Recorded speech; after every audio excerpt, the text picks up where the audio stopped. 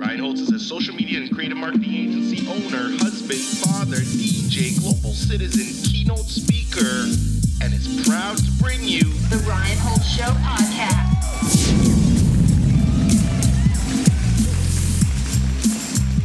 Hey everyone, welcome to another episode of the Ryan Holtz Show podcast. It is so great to be here with you today, my Team Holtz fam.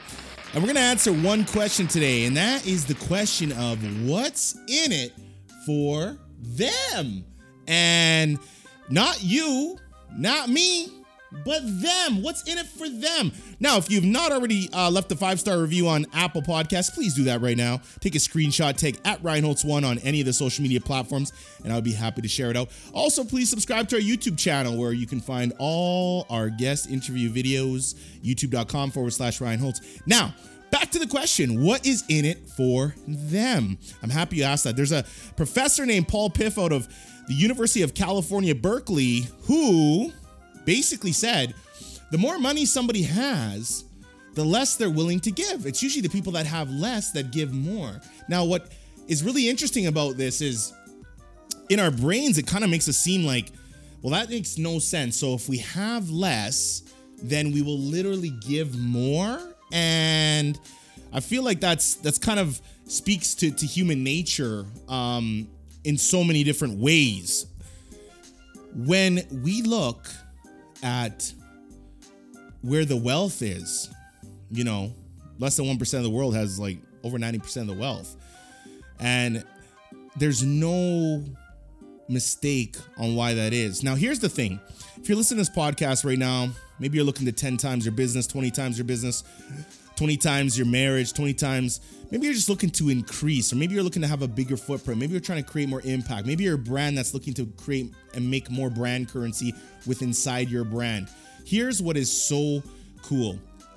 When we shift our mindset of what's in it for them. For example, I'm making this video right now. I'm not asking the question before I make this video of what's in it for Ryan. I'm asking, what's in it for you? The beautiful audience that's listening, that makes this show possible. What's in it for the people that you've referred this show to? What's in it for them? And when I got that question and that mindset, it changed everything. It changed everything for the show. It changed everything for the marketing agency.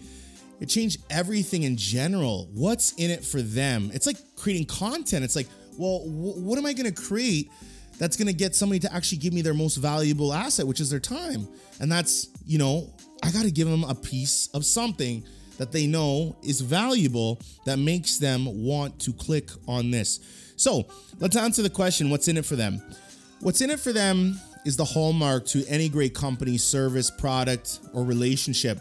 When you enter into a relationship and you make it about the person in which you're trying to serve and trying to answer the question, what's in it for them? It allows your mind and it allows everything that you do in terms of actions to automatically dictate down the path of value. The path of value is so crucial because you're ultimately asking somebody and you're demonstrating to somebody, well, I want to provide value for you and I'm willing to back it up by the actions. And we can always feel when we've entered into a relationship that you kind of feel like, I don't know if this is something that is going to be mutually beneficial. I don't know if this person's going to pull into my cup. So the answer to the question, what's in it for them, is only the value or the goal in which you're trying to serve your specific audience. And that could be professionally or personally.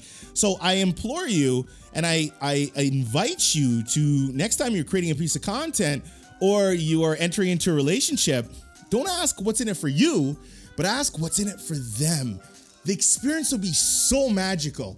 And remember, when you're giving value, don't expect anything from the other party. Now, I'm not saying this gives the other party the right to kind of, you know, abuse your time or be a taker. I don't believe you should have any of those kinds of people in your circle, and we can weed those out really quick. And if somebody wants to, you know, kind of waste my time or frame it as though they're not, but I know they are, you know, that's not my squad, you know. Move on, take care, have a great life. There's over 7 billion people in the world, so there's an audience for you. So again, when you're going to that next transaction or that next relationship, lead with what's in it for them. I hope this podcast, I hope this little clip, the Stay Curious series, we're doing Stay Curious series now on the Rhino Show podcast, where I basically get on the mic and share some of my random thoughts and golden nuggets of wisdom. I hope this helps.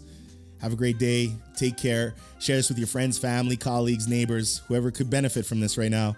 And remember, curiosity should always be your mandate.